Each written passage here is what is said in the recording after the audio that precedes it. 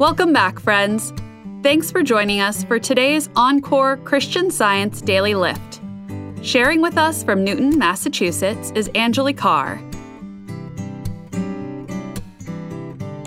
My calendar started to look like a piece of abstract art with overlapping boxes, all indicating a project, work assignment, or family obligation that needed to be done.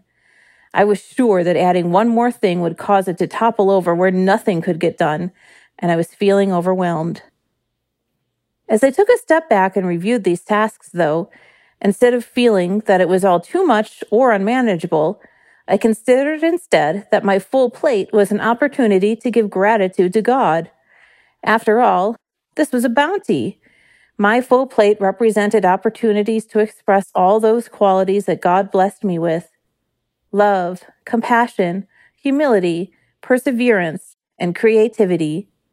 This was not some precarious balancing act that was fraught with unhappiness. This was God's divine goodness revealing itself in a way I could understand and appreciate. In thinking about this some more, I remembered that in his letter to the Galatians, Paul writes, "But the fruit of the Spirit is love, joy, peace, long-suffering, gentleness, goodness, faith, meekness, temperance. Against that there is no law."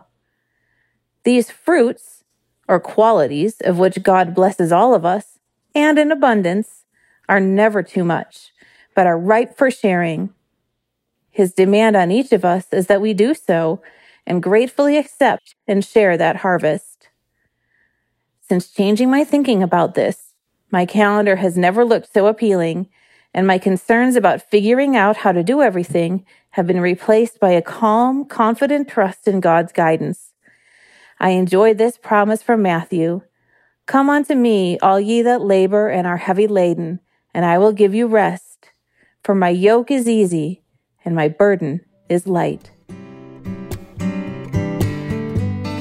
This podcast is produced by the First Church of Christ, Scientist, in Boston, Massachusetts, USA. Copyright 2024.